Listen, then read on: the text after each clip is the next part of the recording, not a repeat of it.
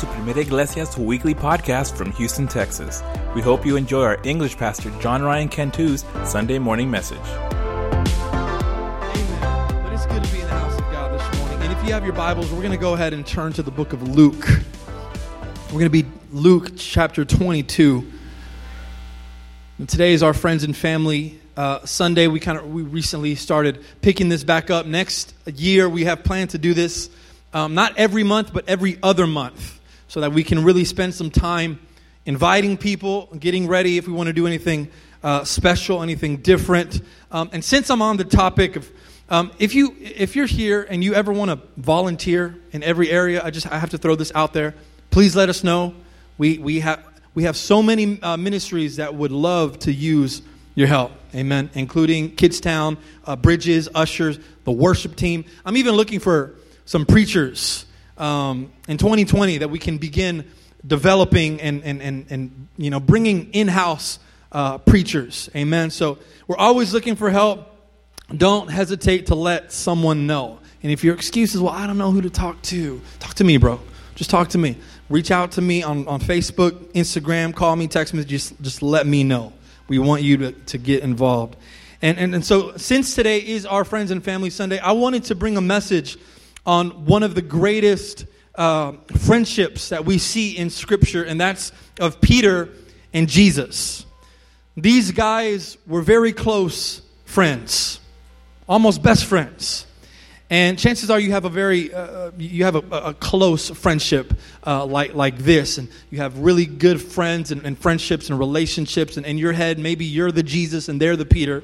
I'll let you be the judge of that. But we all have very close friendships where we can talk to someone like their family, their a brother or a sister. We're comfortable around them. We don't have to be fake. We don't have to be anyone else. We can be ourselves. We can say offensive things to them. They can say offensive things to us. And at the end of the day, we're still going to be friends, because that's just how you do it. You put up with their drama.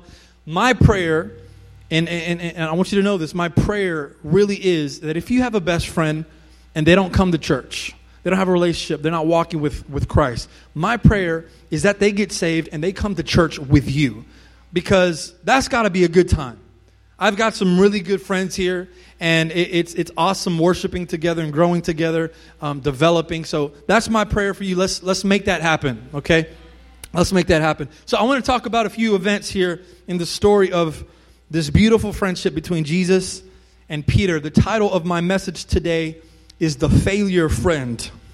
The Failure Friend. I'm going to give you pretty much the end of my sermon here, but it's essential to the rest of the message, so don't leave, okay? When it comes to us and Jesus, we are the failure friend, right?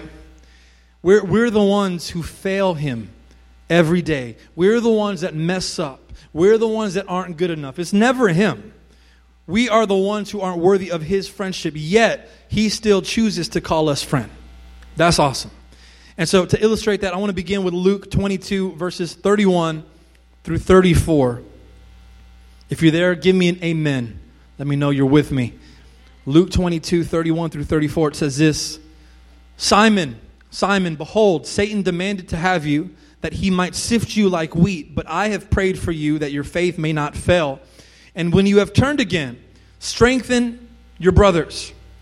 Peter said to him, Lord, I am ready to go with you, both to prison and to death. Jesus said, I tell you, Peter, the rooster will not crow this day until you deny 3 times that you know me.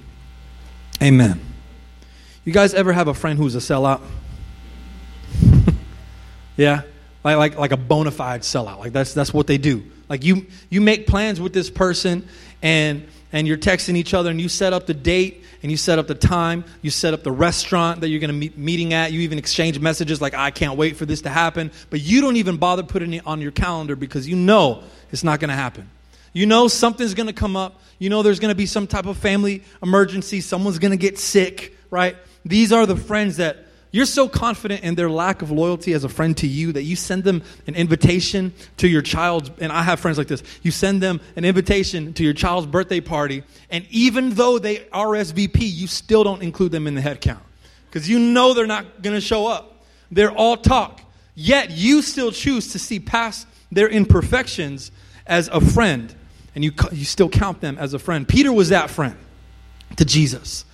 Peter was the guy who talked the talk, but he couldn't walk it. The Bible doesn't say this, but Peter kind of strikes me as the guy who was always kind of jealous anytime someone approached Jesus, anytime someone wanted to befriend Jesus. Like Peter kind of gave them a stink eye. Like, what are you doing? That's my friend. And forget, if they wanted to make lunch plans, Jesus and someone else, Peter would probably get really, really hurt, right? I just imagine that's the type of friend that he was. He was also a kind of a show-off. He always wanted to be seen by Jesus. He always wanted to impress Jesus. He wanted to be first. He wanted to have his turn to speak. He's probably the one where Jesus was teaching the disciples and asked them a question, and Peter's probably the first one to raise his hand. He doesn't even have the answer. He was probably clingy. You guys all have that clingy friend, right? Or maybe you're the clingy friend. I was clingy towards Danny and Maritza, actually, when they were dating. After church, every Sunday, they'd be talking outside. Danny would be busting the Mac on his new girlfriend. I'd be like, "Where are we going to eat, guys?" I'd hop in the back seat, and they probably didn't want me around. Finally, my dad told me something. It was like, "Ryan, leave them alone. They need their alone time." And I was like, "But they love me, And Peter was that friend to Jesus. And he's also the friend that's always down. You have that friend that's always down for everything, right? Like, Peter, let's walk on water. Down. Ready to do it. Peter, let's do some miracles. I'm down. I got you. He was that friend who was also ready to throw down. When Jesus was getting arrested, Peter whips out his sword. He cuts off the ear of a centurion guard. He's a gangster like that, man. And he says right here in this verse, "Lord, anything that you need, I'm your guy. I'm with you. I ain't no punk. I'm ready to die with you." But then in verse 34, Jesus kind of sheds some light on who Peter really is. Don't you hate when that happens? When God really kind of exposes some of that dirt that you didn't even know was there. And he says, "I tell you, Peter, the rooster's not going to crow this day until you deny that you know me 3 times.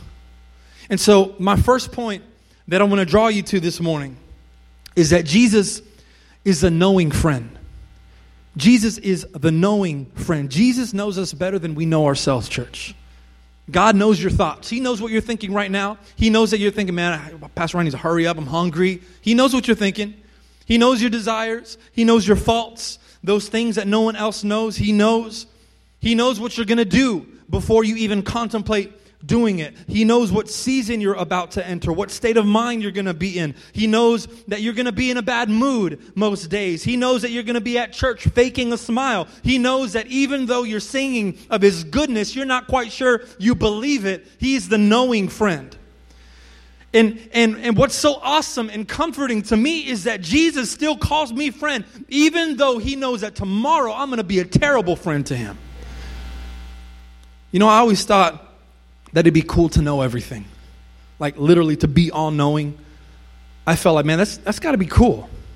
I would love to be all-knowing. Because you only think about the way that you'd benefit from it, right? Like I could play the stock market. I could pick the right stock. I'll be a billionaire within a few weeks. I could play the lotto, and it's not going to be gambling because I'm all-knowing, right? Like I know what the numbers are going to be.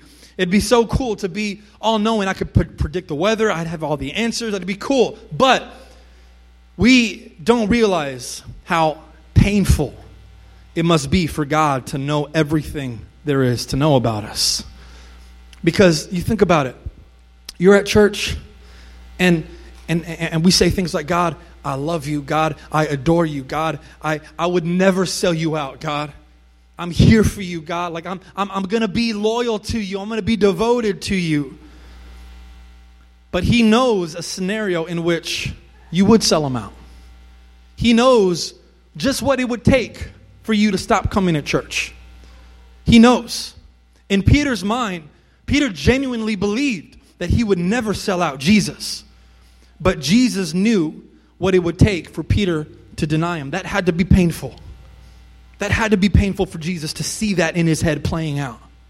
It would be painful for me to see a scenario in which my wife would stop loving me. It might be painful to know that some of the people who say are your friends really don't like you that much. They talk about you when you're not there. When they said that they didn't read the text message because they didn't see it, they didn't get it, they saw it. They just ignored it. That's painful. See, because people hide behind their fake words sometimes. But if you knew everything, you'd see right past it, and it would hurt.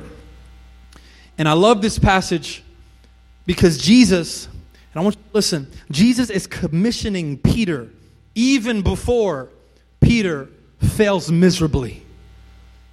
He's commissioning Peter. He's giving him an assignment that Peter doesn't even deserve. Not because of what he did in the past, but what he's going to do. He says, Simon, this is verse 31. Simon, behold, Satan demanded to have you that he might sift you like wheat, but I have prayed for you that your faith may not fail. And when you have turned, strengthen your brothers. Peter's probably like, what are you talking about, Jesus? What are you speaking of? Satan have me? Me. Satan have me. You're praying for me. You're praying for my faith? You don't have to do that. I'm good. Jesus, you worry too much. You worry too much. I've got your back. Don't you see that? Like, I've been here with you. I've been through it all. We've done all these, these miracles. Well, you've done all the miracles, but I was right there with you, like I've got your back. I'm ready to die with you. There's no need for me to turn again because I'm not going to turn in the first place. See, Jesus knows something about you today, church, that you don't know yourself. He does. He knows that today you might be stronger than ever in your faith, but tomorrow you're going to be weak. He knows that.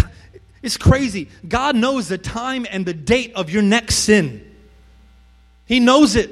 He sees it. He knows what's going to prompt it. He knows that you weren't prepared enough spiritually. He knows that you weren't reading your Bible. You weren't coming to church. You let your guard down. He knows it. He knows the hour of your next miserable mistake. But isn't it great that even though he has that knowledge, today he is still calling you to something greater? Something that you're not worthy of. And if that doesn't get you excited, I don't know in my mind what would. Because God is calling you to something that you're not worthy of. Something that you would never receive by your own merit. And today you might think, well, I would never fail him like that. Jesus, I'd never be ashamed of you. I'll never get tired of worshiping you, Lord. I'm always going to be fired up. I'm always going to be filled with the Holy Spirit. I'm always going to be dragging my kids to church because they need to know I'm never going to stop loving you. And even with the knowledge of your next colossal mistake, church, he is still calling you friend. Praise God. There's people who say, I don't want to go to church because I'm not good enough. Have you heard of those people before? I don't want to go into there because I'm not good enough. I don't want to come to Christ because I know I'm just going to fail him the moment I accept him. Like I'm not good enough. And I'll tell you that that's the truth. You're not good enough. I'm not good enough. No one's good enough. In your relationship between you and Jesus, Jesus is a 10 and you're not even on the scale. That's how it is. The grace of God is always going to be carrying your slack every day. And there's going to be days where you're on the floor and you're like, God, I don't want to do anything. Like I'm not good enough. And God is going to turn around. He's going to be like, I created you. You putting yourself down is an insult to me as your creator. Don't say you're not good enough. Because that's an insult to me. There are going to be times, church, where you're walking and it's like, You're walking so blindly that you're about to fall off a cliff, and God is going to have to reach you down with his hand for the millionth time. But he knows that already. He knows where you're going. He knows your next mistake. He knows your next failure. I saw a quote this week that said something like, when God called you, he accounted for your stupidity. That's good. We're never going to be good enough. But he still loves me. God still loves you. He still wants you. He still has a purpose in mind for you. Even though, someone say that with me this morning, even though Even though I might fail, even though I'm going to fail, even though I'm going to mess up, even though I'm going to do something that is not worthy for him to call me friend, he still chooses to call me friend. He still chooses to love me. He still chooses to have a purpose in mind for me. He hasn't forgotten about me. And I want to skip down here to verse 54. This is where the event that Jesus foreknew actually takes place. It says, they seized him and led him away, bringing him into the high priest's house, and Peter was following at a distance. And when they had kindled a fire in the middle of the courtyard and sat down together, Peter sat down among them. Then a servant girl, seeing him as he sat in the light and looking closely at him, said, this man was also with him. But he denied it, saying, woman, I do not know him. And a little later, someone else saw him and said, you are one of them. But Peter said, man, I am not. And after about an hour, still another insisted, saying, certainly this man also was with him, for he too is a Galilean. But Peter said, man, I do not know what you are talking about. And immediately, while he was still speaking, the rooster crowed. And the Lord turned and looked at Peter. Man, think about that moment. And Peter remembered the saying of the Lord, how he had said to him, before the rooster crows, you will deny me 3 times. And he went out and wept bitterly. So my next point I want to draw you into about Jesus is, first, he is the knowing friend, but second, he's the unsurprised friend. He's unsurprised because he knows all things. God isn't surprised when what he knows would happen actually happens. And I take comfort in that. I take comfort in that because when I fail God, he doesn't need time to process it like a lot of us do. He doesn't need to think about, oh man, what am I going to do with Danny? What am I going to do with him? Can't believe he did that. See, if I failed you as a friend, that might surprise you. And I hope I would never fail you as a friend. And I hope it would surprise you because you don't expect that of me. But if I did, you'd probably be surprised by it. You probably would be hurt by it. You're not really sure how we can move forward, how we can salvage this friendship. You might even think, man, I guess I'm going to have to go to another church because I don't want to see Ryan anymore. I need to keep my distance from him. But God doesn't need time to process things. God doesn't need time to think about how he's going to deal with you. See, Jesus already had a plan in place for Peter before the event even took place. It's like the father who's teaching, his child how to ride a bike, with no training wheels. He's not surprised when the kid falls, right? When the kid falls, it's not like, oh my God, what am I going to do? He goes inside, let's figure this out. We got to watch some more YouTube videos because you can't be falling like this. No. He knows that you're going to fall. It's going to happen. He has the game plan for it. When it does happen, he's got a speech prepared, right? When Layla first started riding her bike, we went to academy, and I had been telling her, Layla, let's buy you a new bike because the one that she had was like a little toy, and every time she would ride it, handlebars would hit her knees, and I'm like, Layla, you need a new bike, and she has attachment issues, and so she said no for a long time, but I finally convinced her. I took her to academy. She knew what I was up to. We went to breakfast, and I was like, okay, I'm gonna go look for something at academy. And she was like, no, I don't want to go. I know what you're doing. She said that. I know what you're doing. So I took her to academy, and we looked at some different bikes, and we saw some princess ones, and she rode them, and I got her all excited. We got her the helmet. We got her everything. And I said, okay, we're gonna get this bike. It's your big girl bike, and we're gonna go to the park, and I'm gonna teach you how to ride this thing. And so I bought it. Spent way too much money. Shouldn't have done that, but we bought it. I took it to the park, and I remember I got her ready, put her helmet on, and I got to her level like this. I love these dad moments, man. Like I take pride in like these dad moments, and I'm like, Layla, look at me in the eye. This is serious. She was looking at me. I was like, okay, this is going to be hard. You don't know how to do this. There's not enough strength in your little legs right now. I'm telling her all this. I'm like, and you're going to fall.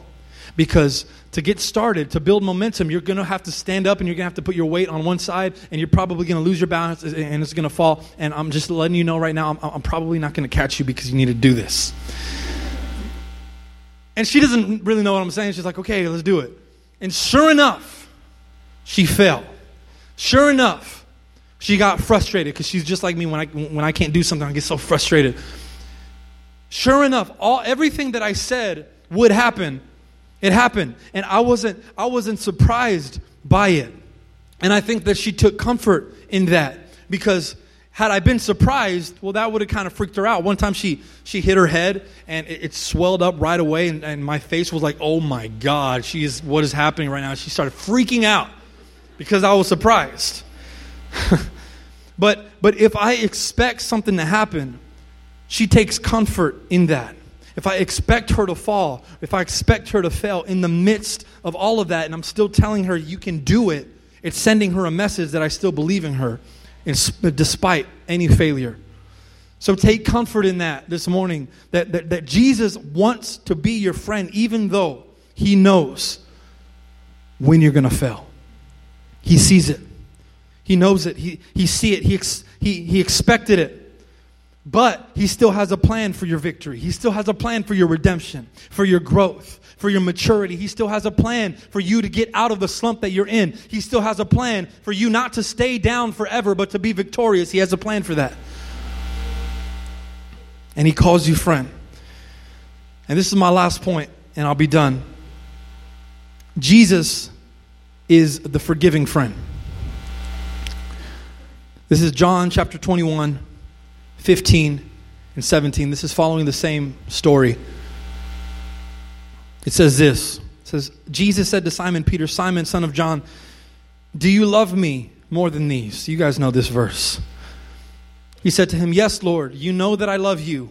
He said to him, feed my lambs. Then he said a second time, Simon, son of John, do you love me? He said, yes, Lord, you know that I love you. He said to him, tend my sheep. He said to him a third time, Simon, son of John, do you love me? And Peter was grieved because he said to him the third time, do you love me? And he said to him, Lord, you know everything. You know that I love you. There's that knowing friend again. Jesus said to him, feed my sheep. All right, I need to break this apart real quick because it's kind of hard to understand exactly what it means. There are two different words for love that are being used in this passage.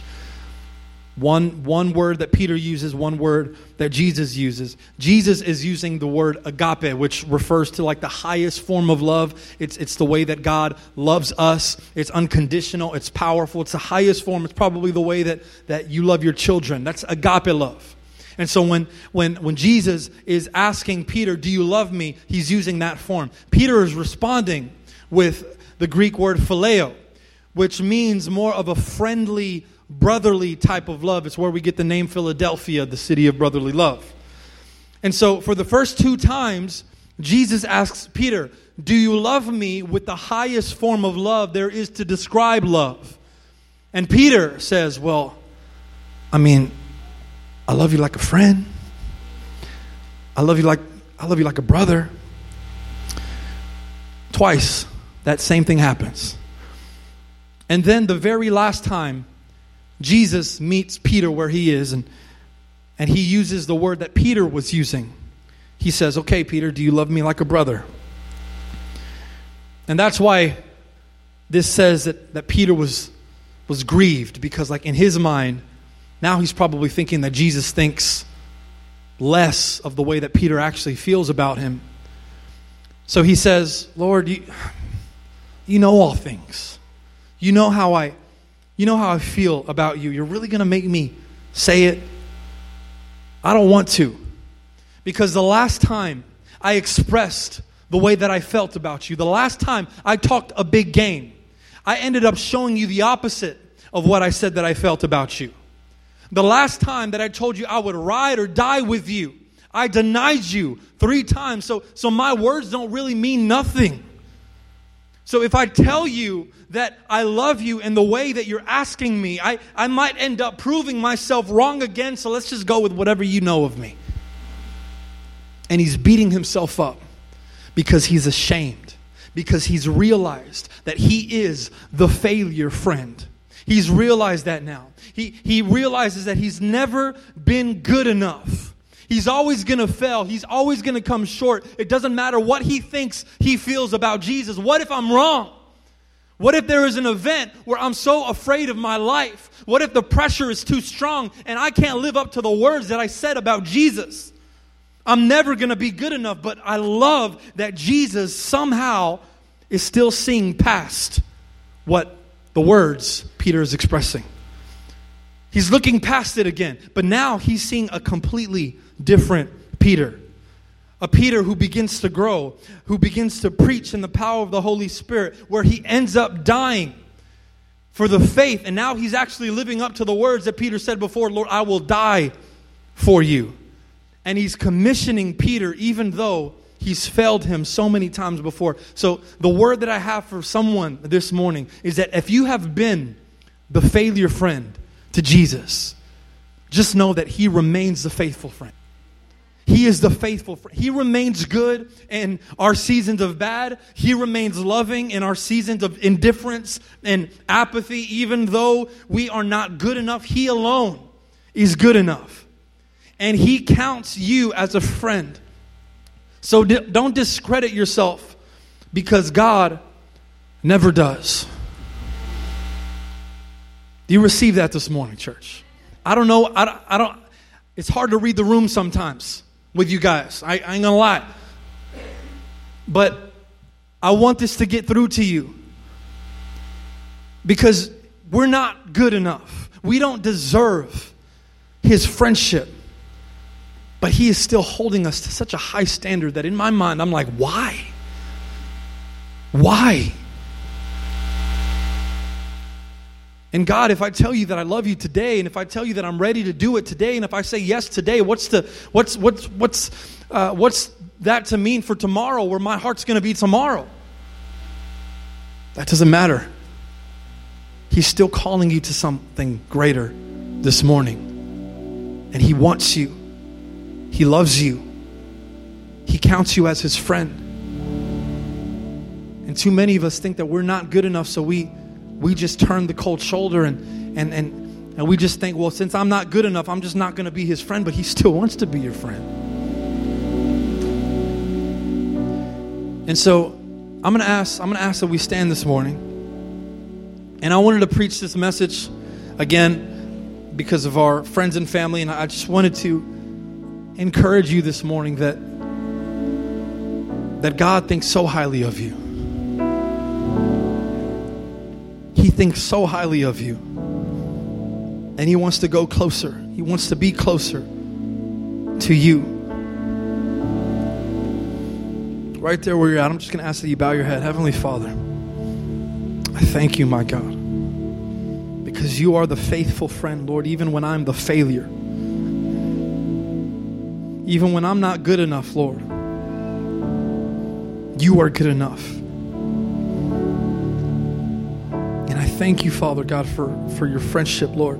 I thank you, my God, for your faithfulness that you've extended to me time and time again, Father. I thank you, my God, because you still today, you see past the mistakes that I haven't even made yet, the mistakes that I'm still going to make, my God, and you still want to be my friend. I don't understand that, my God, but you are so good. You are so good. And this morning, if there's anyone here who has not accepted that friendship, you haven't accepted Jesus as your Lord, as your Savior, you're not walking with him, I don't know, for whatever reason. But today, you want to grab hold of the salvation that is available to every single person. I'm going to make a call. I'm simply going to ask that you raise your hand. If you say, I want to accept Jesus as my Lord, as my Savior. I want to walk with him. I want to grow with him. I want to fulfill my God-given purpose, the reason that I was even created. If that's you this morning, I'm just going to ask that you raise your hand. I'm going to pray for you right there where you're at. Thanks for tuning in to Primera Iglesia's weekly podcast. Join Pastor John Ryan Cantu every Sunday morning at 11 a.m. For directions or more information, visit us at primeraiglesia.org. We'll see you next time and hope you have a blessed week.